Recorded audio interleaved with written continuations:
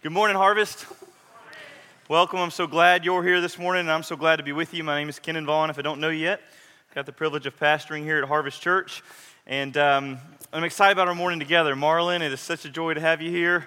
Marlon is just an inspiration. Steve said it really well. I'm so glad y'all got to hear not only about Big Dog Street Ministry, but about just Marlon's heart for the Lord. It's been inspiring me for over a decade now since I got to know him through our relationship in his time in Downline, and I'm thankful for the way you labor for Christ in our city. Helps all of us keep up the pace, and so I appreciate you. And Lauren, welcome as well. Marlon's daughter's here with us this morning. I'm excited that she's here, and it's a blessing to meet you and to have you here. We're going to be in Ephesians 4 if you want to just kind of begin to turn to that. I know we've been in Exodus, so we're taking a 1-week hiatus. We will go back to Exodus next week. I've been looking at Exodus 17 already in anticipation of our time, and I'm really excited, but I started to turn there. I don't know what I'm doing. That'd be really bad if I start going down that road.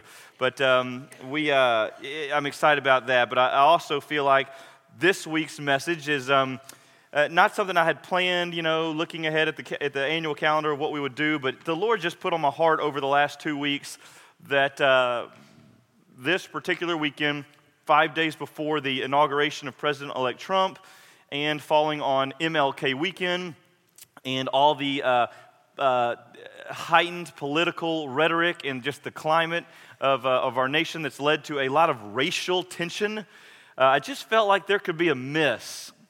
And look, I might be wrong, but I felt like there could be a miss if I didn't take this opportunity to talk about how all that noise and all the hatred and spite and division, how we relate to that, how that could or could not affect us, and what we must do in order to make sure we shine the light of the gospel into the madness and division that's happening. And so I just was really burdened to speak to that. Like, this is a unique Sunday. It's a historic Sunday. It's a kind of a moment in time. And I pray that God would use this message to help us. Certainly my goal is not to give a polarizing message that wanders into the political arena or anything like that. I really feel as uncomfortable giving these messages sometimes as you may feel hearing them. But I just felt like this is of God, and I hope it is, and I pray that He'll give me the words, and that what I have to say and would be what He has to say through me and would be beneficial to our body. Let me say that I've really enjoyed just reading more about Martin Luther King Jr., his life as it related to his leadership of the civil rights movement. Really didn't have an agenda to find a great MLK illustration or whatnot. I just wanted to kind of sit in some of what the times were like then and hear his heart. And boy, it's not hard to find. We have so many tools today. You can listen to many of his sermons. You can read many of the manuscripts. And just such a courageous and wise leader. And I really appreciate, more deeply than I ever have, Martin Luther King Jr. and the way that God used him as a leader for equality and justice right out of the heart of the gospel, our Lord's own heart, and the way he fought for that peaceably.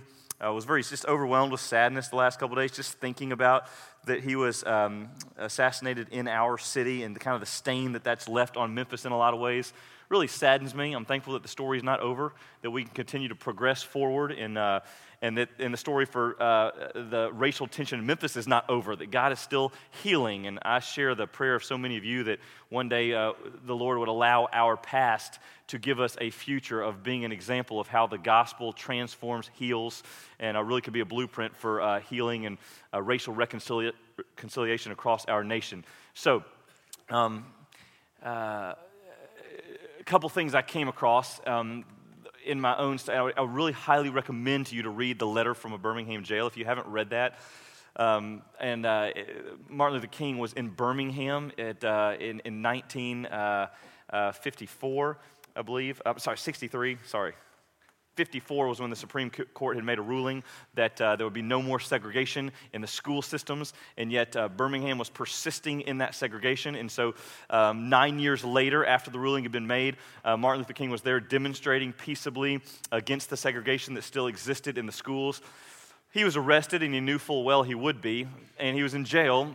And while he was in that prison cell, there were 8 white pastors who wrote a letter or an article that was the front page of the newspaper, and he received a copy of that newspaper in his prison cell, and it basically said that it really took issue with Martin Luther King's role in leading the peaceable protest. It said he ought to wait for the legislation to run its course and to bring forth the fruit of justice that the Supreme Court had mandated 9 years ago. Martin Luther King, prompted, I believe, by the Holy Spirit, especially if you just read closely what he's writing, it's really profound. He wrote a response. He literally borrowed a pen from an inmate, and right there on the newspaper, because that's the only paper he had, he wrote his response. And boy, if you read this, it is so powerful. I just wanted to read you just a really brief excerpt from this, which touched me, and I think is still a timely and relevant word for the church and our church today. So he says this. He says, there are still questions in my mind. In deep disappointment, I have wept over the laxity of the church. But be assured that my tears have been tears of love. There can be no deep disappointment where there is not deep love. Yes, I love the church. How could I do otherwise? There was a time when the church was very powerful. In the time when the early Christians rejoiced at being deemed worthy to suffer for what they believed. In those days, the church was not merely a thermometer that recorded the ideas and principles of popular opinion. It was a thermostat that transformed the mores of society. Whenever the early Christians entered a town, the people in power became disturbed and immediately sought to convict the Christians for being disturbers of the peace and outside agitators. But the Christians pressed on in the conviction that they were a colony of heaven, called to obey God rather than man. Small in number, they were big in commitment. They were too God intoxicated to be astronomically intimidated. By their effort and example, they brought an end to such ancient evils as infanticide and gladiatorial contests. Things are different now. So often the contemporary church is weak, a weak, ineffectual voice with an uncertain sound. So often it's an arch defender of the status quo. Far from being disturbed by the presence of the church, the power structure of the average community is consoled by the church's silence. Let's pray. Lord, I pray that the power structure of our day would not be consoled by a church's silence when it comes to issues of injustice. When it comes to issues which are the very foundation of the need for the gospel of Jesus Christ, to bring light and reconciliation and peace and hope and joy and love right into the very mediums of hate and distrust and disunity and fear and loneliness. I pray that in those moments the church would be the church. That the church would respond the way you responded, Lord Jesus, when you gave of yourself, when you loved your enemy as yourself, when you gave us that privilege to do likewise. You gave us that stewardship to give our lives and to lay down our rights and to lay down our preferences, that the gospel might be demonstrated in our lives, that there may be a hope that people literally know is found no place other than in Christ because of the way the church demonstrably carries out the verdict that was won at the cross. Salvation, a righteousness of God that's not according to the law, but it's according to grace, by faith in one who died in our place and for our sin. Lord, I pray that the church would have a voice again. Not because of the way maybe that we organize and protest, and sometimes there's need for that, but by the way we live and we love, and we speak to these issues, not just on Sunday morning, but as a body that lives out of the truth of the gospel, Monday through Saturday, in the communities and neighborhoods and places of work and families and dinner tables and where you would have us, that we be a gospel-centered people and that we'd fight for justice and righteousness until you, Lord, come and instill those very things on this earth. So I pray that in Jesus' name, amen.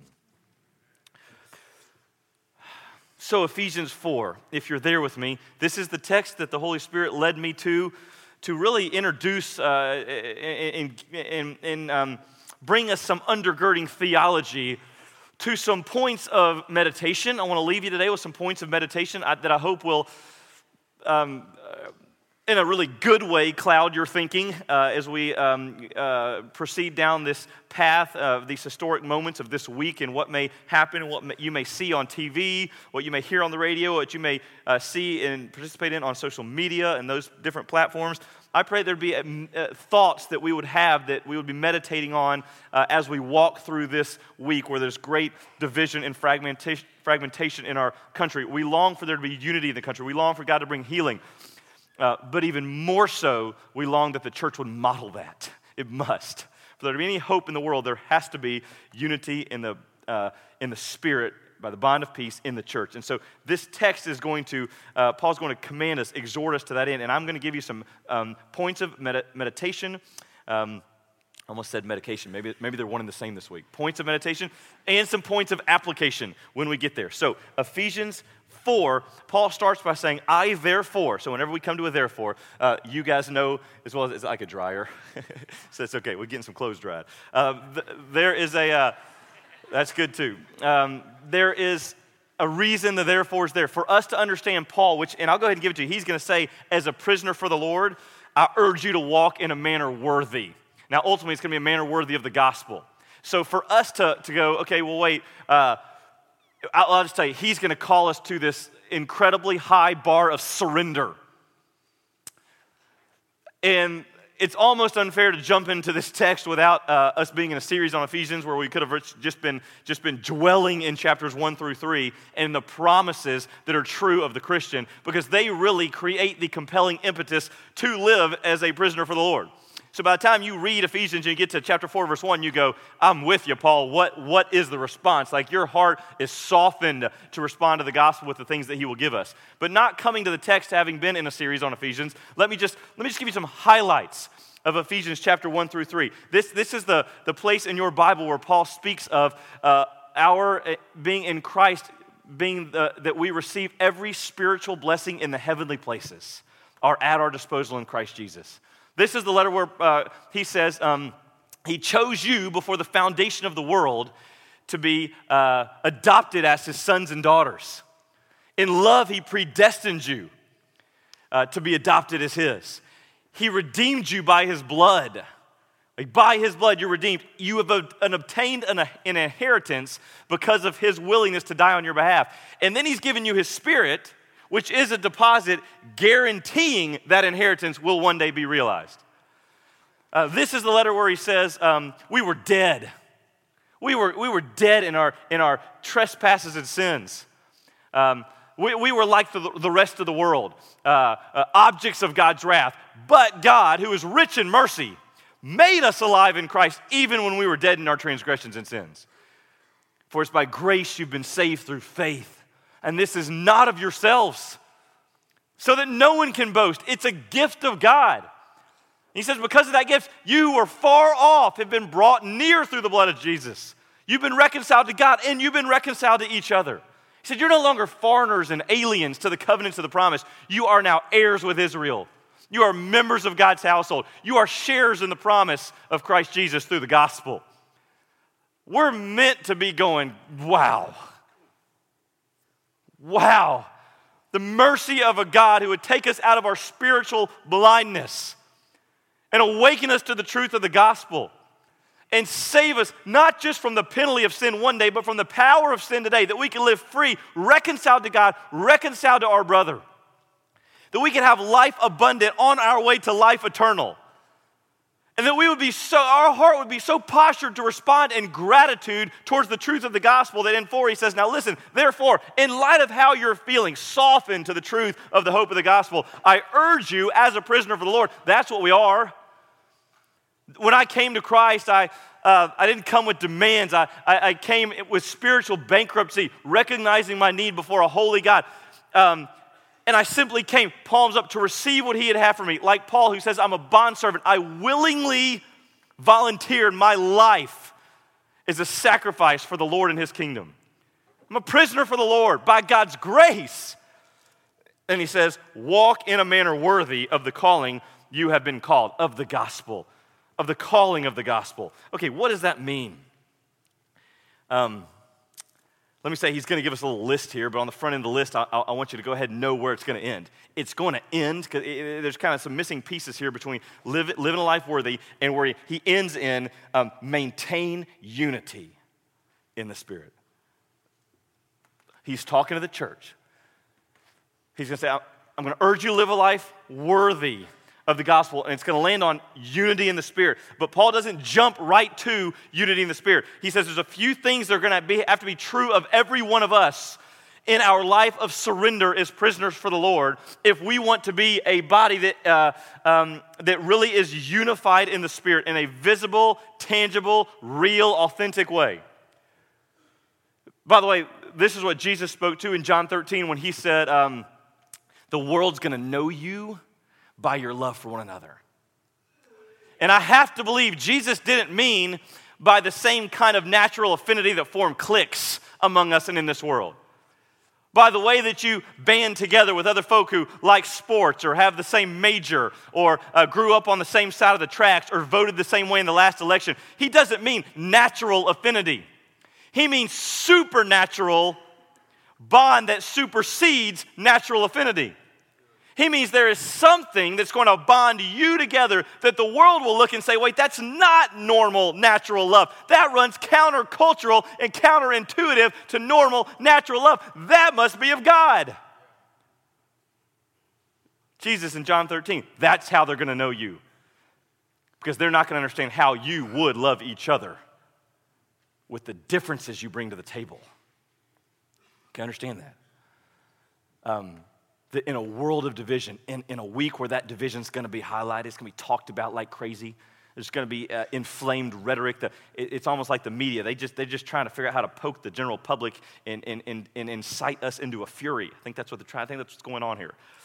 And as those things are happening, understand the world. What the Scripture is beckoning us towards is that the world is supposed to, in all of its disunity, be able to look to one place that has one bond that supersedes and overwhelms all of the differences that is dividing them, and they're supposed to look at the church with the bond of Christ and say, what gives?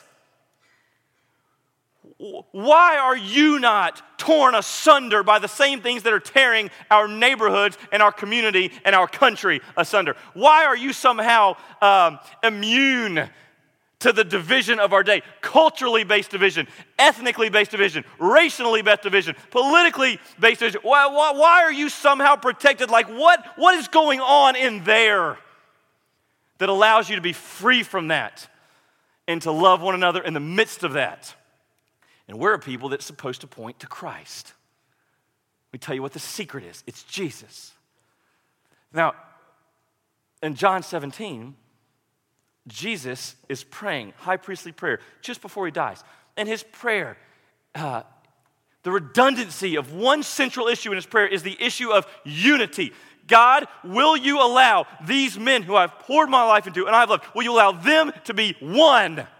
He says, even as you and I are one, some kind of oneness. Like they are going to have this kind of oneness to withstand the attack of the enemy through the division of the society. They're going to have to be one like we're one. And he says, so that the world might know that you, Father, sent me for them. The very integrity of their witness will be their ability to be unified amidst their diversity in a world that's divided on every issue that can possibly tear us asunder. And the next paragraph of that prayer, you know what Jesus does? He says, and not only for them, but those that'll come after them. Like that's me and you. Not just for the immediate disciples that I've spent, not just for the 11 that have remained faithful, but no, for all that would come after that would bear my name. Let them love one another the way you and I, let them be one the way we are one. And he says it again, so that the world might know that you have sent me. All that is at stake here is the integrity of the gospel.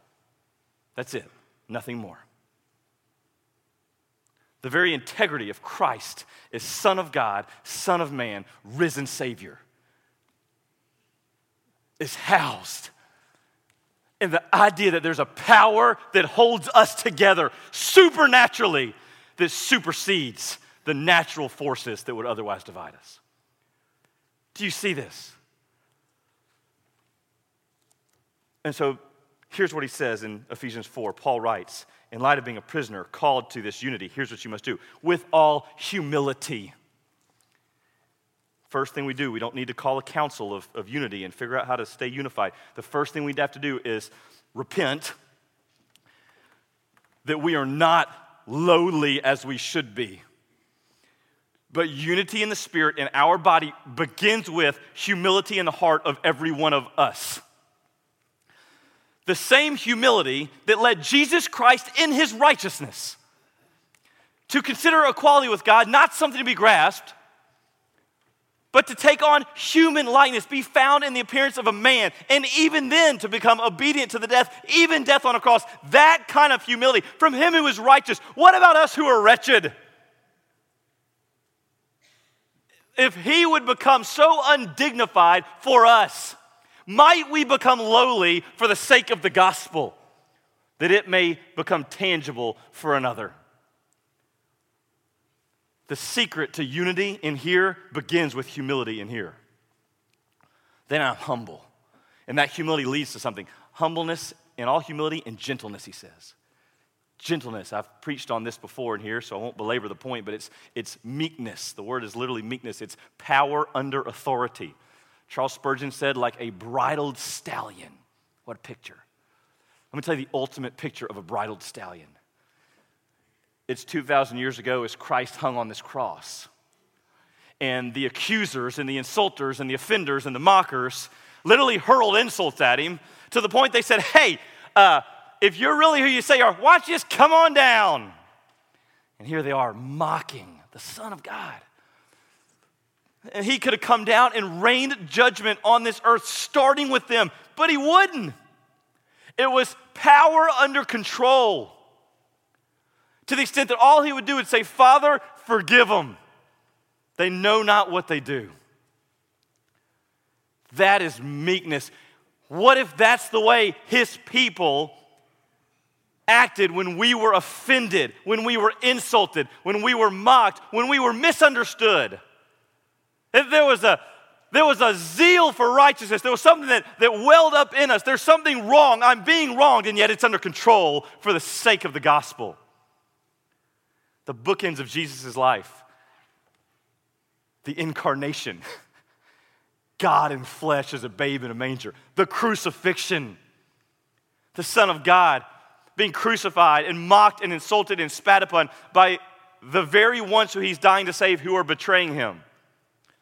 Humility, meekness. Paul says if you're going to have unity in the Spirit, which is central for the world to know that the Son is of the Father, the credibility of the gospel, if you're going to have, it's going to start with the Christian having a humble heart, responding with meekness when offended. Then he pushes forward and he says with patience. He doesn't jump to patience. Patience, it's hard to have patience. But patience begins with humility that produces meekness, that produces patience. The word here is long-suffering.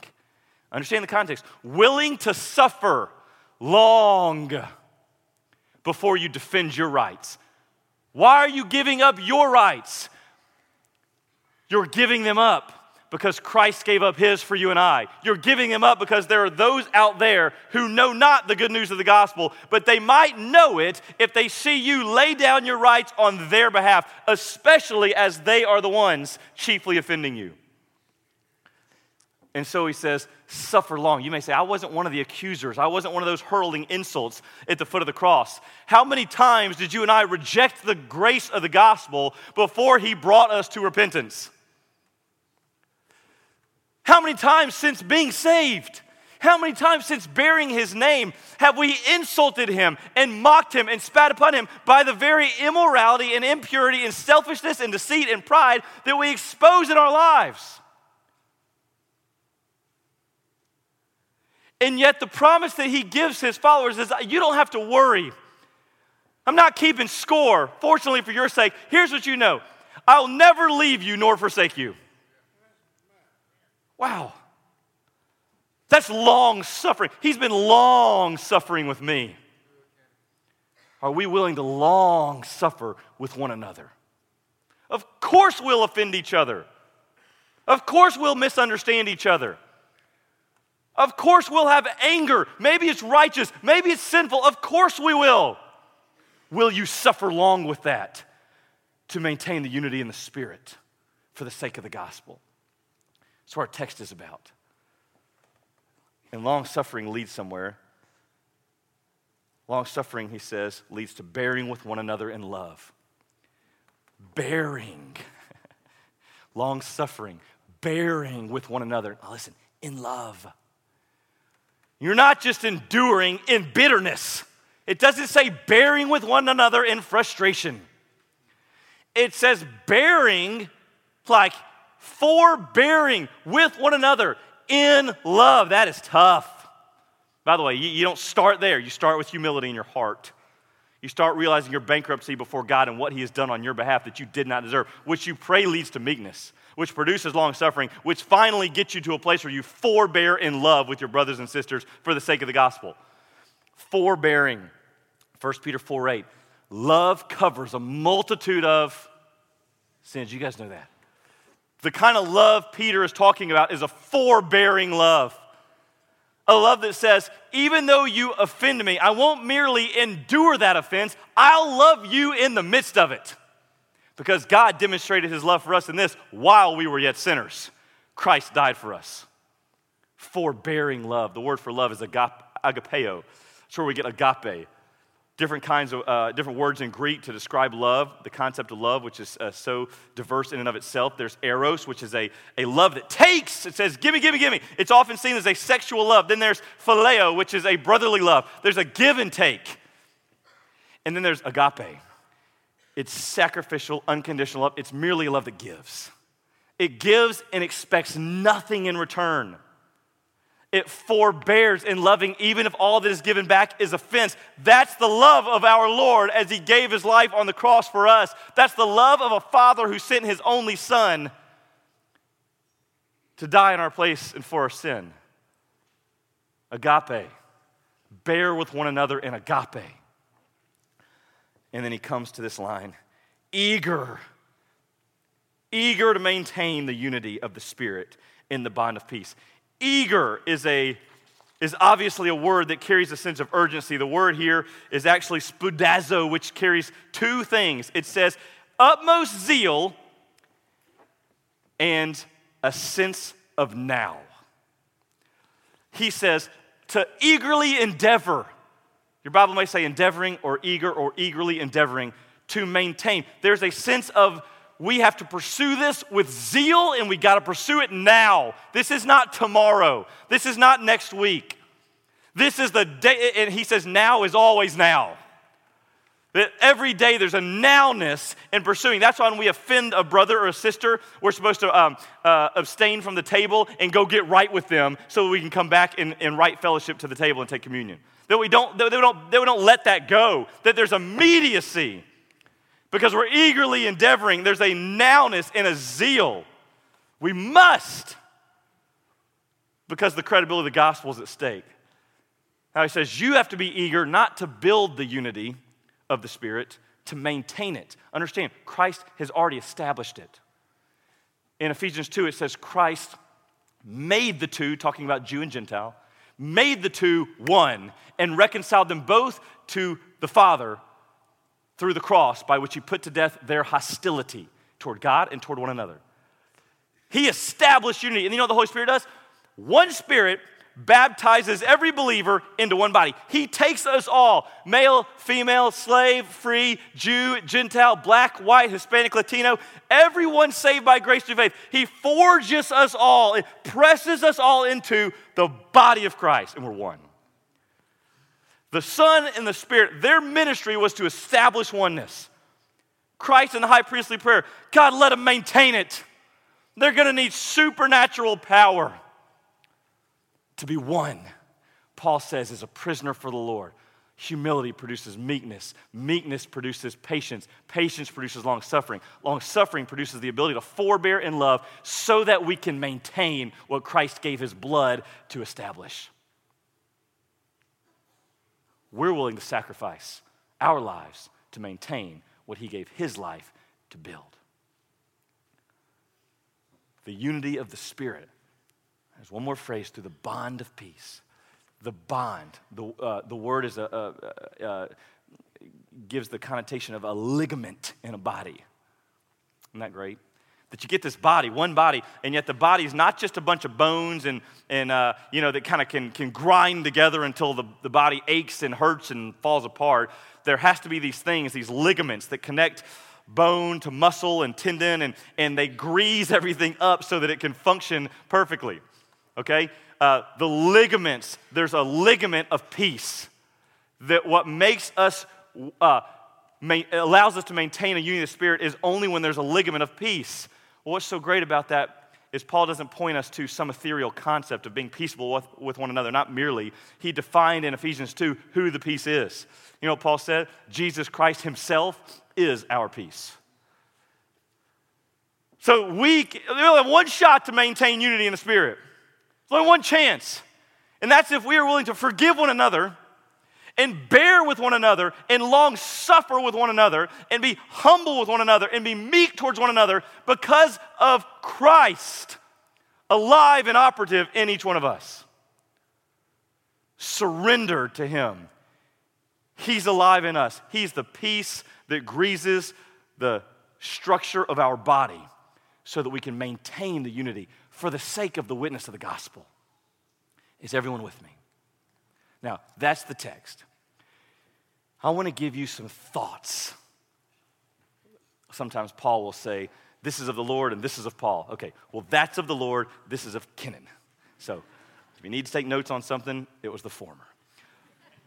But I just sat there in my chair this week, hours on end, thinking, how do we get this? You know, it's Ephesians 4. How do we press this into our hearts and being as a local body in the middle of what I see as a threat?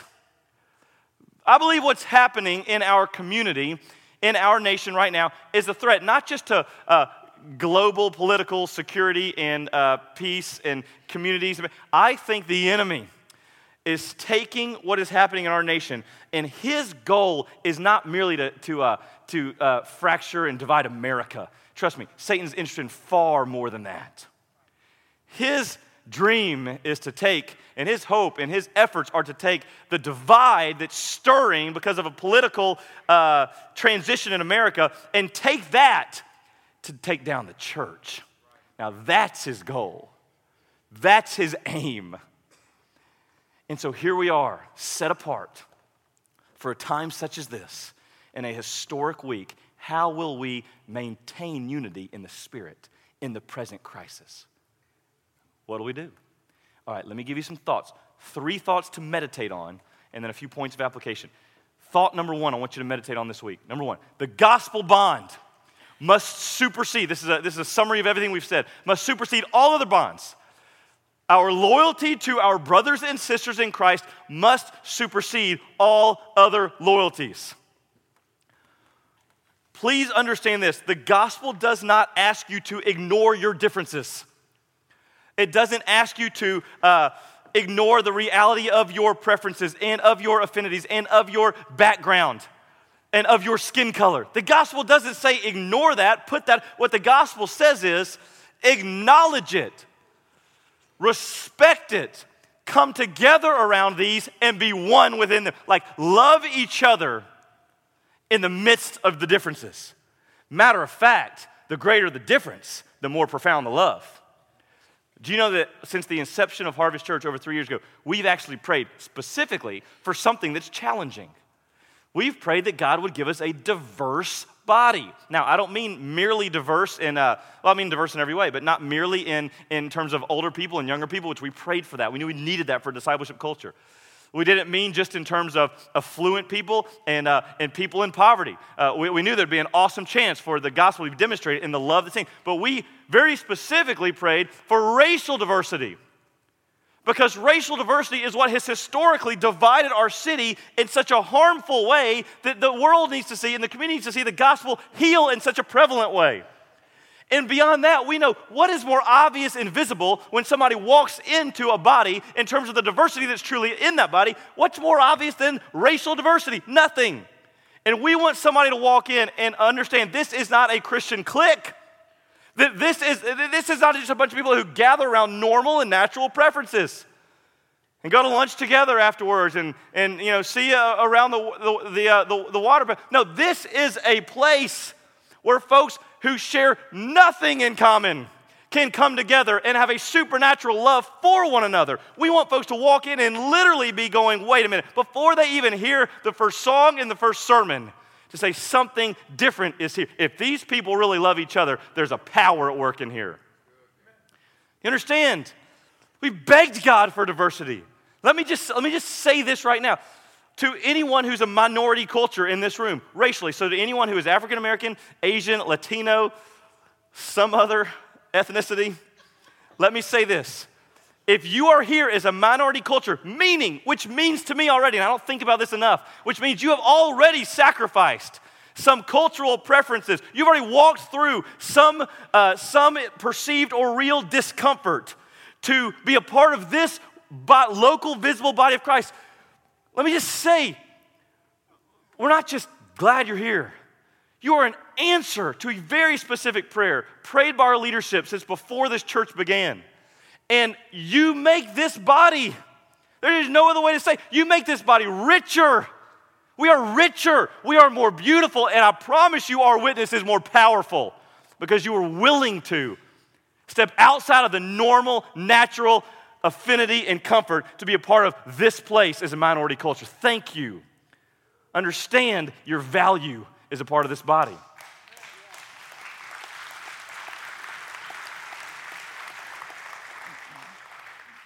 So the first point is that we have a bond that supersedes every other bond. And by the way, on that last point, if you're a majority culture, if you're a white guy like me, you may be like me where I don't think about that very often. It's so rare that I'm in the minority culture. I have to go all the way back to some of the teams I played on in my baseball days where there was even some kind of 50-50 racially where there might be like, are we okay? And do we have to have conversations? And can we get along even with our differences? Like I just don't deal with that on the daily. But I'm thankful for those who are willing to deal with that on the daily to be a part of this body. Gosh, I'm thankful. Second one is this. Along those lines, and one more 30,000 foot, is the ground is level at the cross. I know this is kind of a part of the last one, but I had to say it again. We don't come to the cross of Jesus Christ as white men and black men and Asian men and Latino men and women and rich men and poor men. Like we come to the cross as broken men. Understand, that's the commonality at the cross is brokenness. And it's in our brokenness and our shared understanding at brokenness that we begin to develop a common appreciation and gratitude for what Christ has done on our behalf that diminishes the differences that would otherwise divide us. Understand the ground is level at the cross. There's not a JV and a varsity. Okay? And by the way, there is a mature and an immature. And the maturity has nothing to do with the color of your skin. The maturity has everything to do, listen to me, with this passage, with the humility of your heart. How do we gauge maturity? Starts in here, humility. I don't know about you guys, but all I go is, man, I need to get around some mature believers because I need to grow in that area. I don't care what color they are. Listen to me. Maturity begins in our heart. What the mature believer recognizes is there is a real danger of unity in the body leaking when the world pushes the hot buttons of our race and our culture and our political party and preference, and you push the buttons, we start to kind of pull apart, and you're kind of going, will it hold? Will the gospel bond hold? The mature recognize the danger of the moment. And they're the ones that grab it and pull us back together. They're the ones that will sit across from those that may seem marginalized or may seem offended. They can pick up, they can sniff those things out, and they say, talk to me. What are you thinking? What are you feeling? Because we can disagree on almost everything and still fight with an eager endeavoring to maintain unity in the Spirit. I'm willing to love you no matter how much we disagree on. Level ground at the cross. No right. You're not any more right than me. I'm not any more right than you. We're all wretched and broken, and Jesus is filling in all the gaps as we love each other. Thirdly, our struggle is not against flesh and blood. These are meditation points, but against spiritual forces of evil. You know why this is, it hit me some point in the prep that I know why God wants me to preach this. Because the enemy's goal is to destroy us. And when I say us, the Church of Jesus Christ, I also specifically mean Harvest Church. The enemy is not pleased by this kind of a gathering where there's some level of diversity and there's the love of gospel superseding and the gospel is being preached and lives are being changed and salvation is going forth. He wants to destroy. So he'll start by deceiving you. He'll put all kind of lies in your head about what's true and not true, mostly what's not true about Harvest. And if he can't deceive you, then here's the thing. He's going to see if he can disqualify you. He's going to try to bring you into some moral failure. He's going to try to steep you, get a foothold of sin in your heart so that your witness is disqualified. And if he can't deceive you and he can't disqualify you, here's his great trick. This is the ace of spades for Satan. Are you ready? He's going to divide us.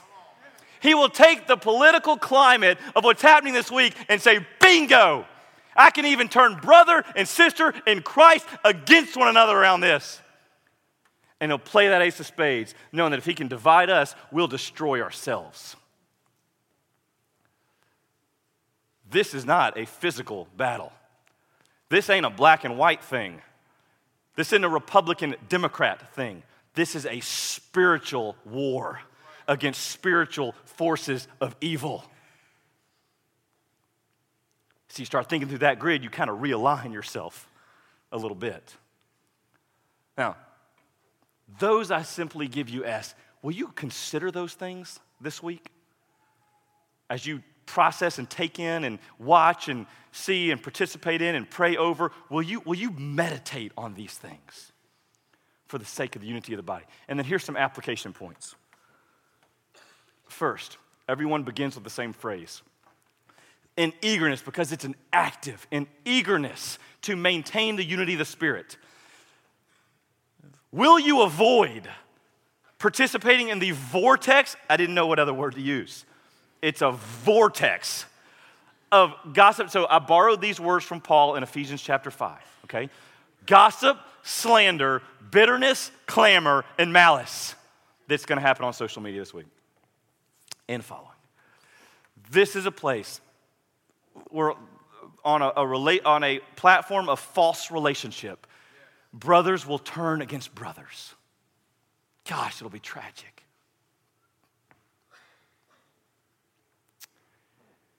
Will you avoid that?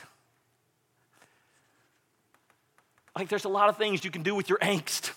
Don't just vent them in a way that's harmful to another Christian who doesn't understand what you're coming from, who feels like you're attacking him. You break fellowship. You diminish the witness and the power of the gospel. That's the opposite of what the text says. That's destroying the unity of the Spirit. Don't do that. If you just stay off that, you're at least passively participating in the maintaining the unity of the Spirit. Just pray around the ridiculous things that are said and the rhetoric and the hate. Just pray over it. But I think there's an active role. I think eagerness means we go further than simply not slandering and not backbiting and not gossiping and not harming. I think it means we do number 2, in eagerness to maintain the unity of the Spirit, find a way to communicate value to those who may feel marginalized based on their cultural preference or the color of their skin in this body. How could you do that? How could you do that? You know, in our family, I've got 4 little boys. There are inevitably, every week or two, one of them will be down. It could be a tough day at school.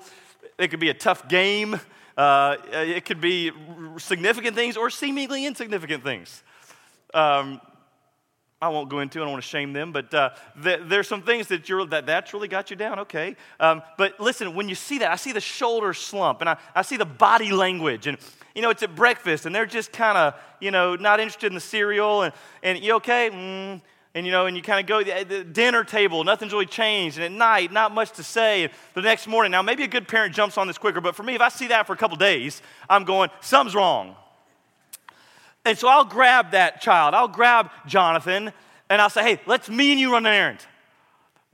We're going, let's go get some ice cream. Or let's go to Dick's Sporting Goods. We love Dick's. It's too expensive to buy anything, but we love walking in there and just smelling it. Just the leather of the gloves. Gosh. Anyway, I think heaven will smell like Dick's, that's what I think. So we go, and man, but look, I'm not trying to in a shallow way, like, let me just lift your spirit and not deal. No, let's get away, and then it's a chance for me to talk and to have relationship and say, okay, listen, man, the last couple of days, something's happening. What's going on with you, man? Something happened somewhere. Did somebody say something? Did something offend you? Is it one of your brothers? Was it me? What's going on? What do you like? And you just like press and talk and find out. And then they share something with you. And in those moments, parents, and I'm guilty of this a lot of times, we don't need to just fix it right there. Oh, that's a misunderstanding. You got to know better than that. Don't fall into that. Little boy, suck it up. No, don't do it right there. Don't shame them right there. Right there, you just enter that with them. You just say, man, I get it, that hurts. You find some way to relate, even if it's distant, and you get in it with them, and you say something like this. You know what, man? Life is going to be full of just junk like that. I've been through it. I see that you're going through something. Can I tell you this? I am so glad that God made you a Vaughn and gave you as a stewardship to your mother and I and sat you at our dinner table and that you sleep in our house, that we get to be a part of the family so that I can go through that with you. Like, I'm so thankful that I can enter that miserable little mess that you're in that won't last forever. I want to be in that with you because I love you so much. You're so valuable to me. I just want to be in that with you. Do you know that this is a church family? So somebody's chance to be sensitive and say, hey, can we get away? Can I relationally go deeper with you? Can you talk to me so that I can know how to enter this with you? Because the privilege is that we're a family. Let me say, that's for majority, minority culture, doesn't matter. I think that I want us to all to be sensitive to do that. Everyone to be able to figure out how to value the marginalized. Jesus did that so well, by the way. Gosh, he did that so well. His ministry, it was to the prostitutes and to the tax collectors and to the lepers. Like he always found the marginalized and communicated deep value to them. Like his ministry left a mark. Everywhere he went, the marginalized felt valued. We're the body of Christ. How are we carrying that out? To the majority culture specifically, I was reminded in a harrowing way this week of Acts chapter 15. The context for Acts 15 was that the gospel was going forth, not just to Jew, but now to the Gentile. And the Jews, when they saw Gentiles coming to Christ, they thought, you don't say. That's hard I can't even imagine. Gentiles, they're lower than dogs. Okay, well, we'll let them into the family. They just need to become like us. Like Gentile needs to become a Jew to become a Christian. So you take on our code of ethics, you take on our dietary and hygienic laws. You got to be circumcised, sorry. Like you're going to have to be a Jew to be a Christian. We're going to put that on you. We're going to have an expectation that you'll assimilate into our majority culture in order for you to be accepted here. Now understand, this was such a significant debate that the apostles rallied around it. In Acts 15 at the Jerusalem Council, they had that question on the table. What must we require of a Gentile who wants to be a Christian? How Jewish does he need to be? And when they stamped out the verdict, James announced it, Peter carried it forth, then Paul carries it forth. Here was the verdict. You do not need to be one of us to be loved by us. Do you understand that? You do not need to look and talk and smell and eat and live like us to be one of us. You simply need to be saved by the same grace that saved us and the same Lord that died for both of us. That's it. You simply need to be made by Christ and the Spirit a part of the same oneness, and we will treat you as one. Again, I don't think about these things regularly because I'm predominantly a part of a majority culture. But let's make sure our attitude, our posture is not always assuming a minority will assimilate into this body and take on its preferences and affinities. I would say that would be tragic. Let's not make that false assumption. Let's instead do what Jesus did. Reach out to the minority, communicate value, embrace the difference, and celebrate the power of the witness, which just got stronger. Okay, number 3.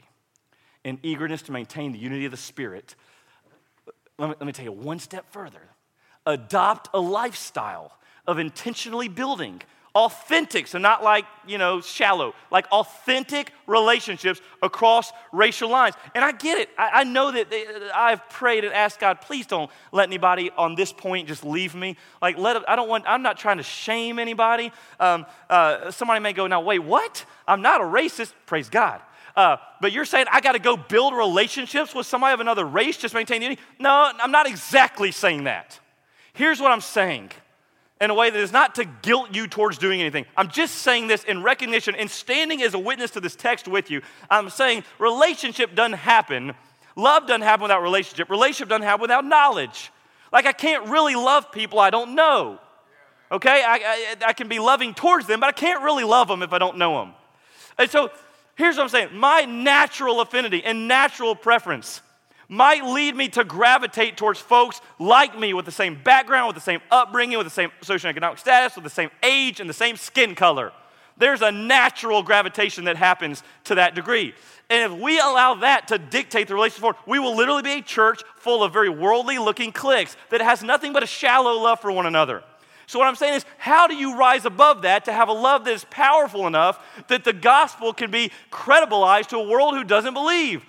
And I would just say with common sense, well, maybe I could be like one small part, putting one little peg in the wall of defending the unity of the gospel if I had a lifestyle, not just a breakfast appointment, maybe it starts there, but a lifestyle where I look for opportunities to build authentic relationships with those people not like me. Don't listen to the same music, don't come from the same background, aren't the same color. Because if I do that, what I'm doing is tearing down the wall that could silently be erected between us in a climate like the one we're in today. But now I've got something here that translates and interprets what's happening out there. And it's dialogue, and there's love, and there's consultant, and there's help me, and now there's a maintaining of the unity in the midst of the diversity. I am saying if we as a body, every single person had a lifestyle where we gravitate towards the counterintuitive measure of building friendships across racial lines, yes, I feel like our unity in this place would be profoundly greater than if we simply maintain the status quo and do what's normal according to our culture and our flesh. So you don't have to do that. That's not an exact exegete here. But might the gospel compel you to live like that for the sake of unity in the Spirit? We got to defend where the enemy's attacking. That's where he's attacking.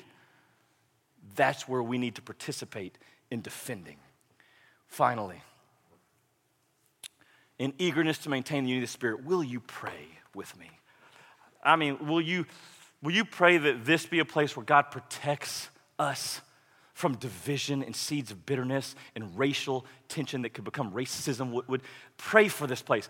And will you pray this too? Will you please pray that God would continue to somehow by his mercy and grace bring more people from various races into our body so that the expression of the gospel might be amplified? Pray for that with me, please.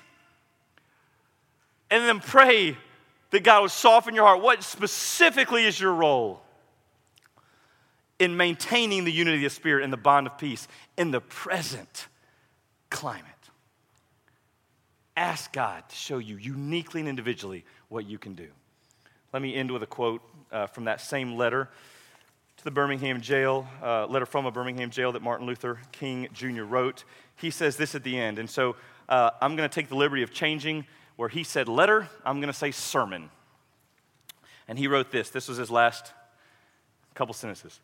If I have said anything in this sermon that overstates the truth and indicates an unreasonable patience, I beg you to forgive me.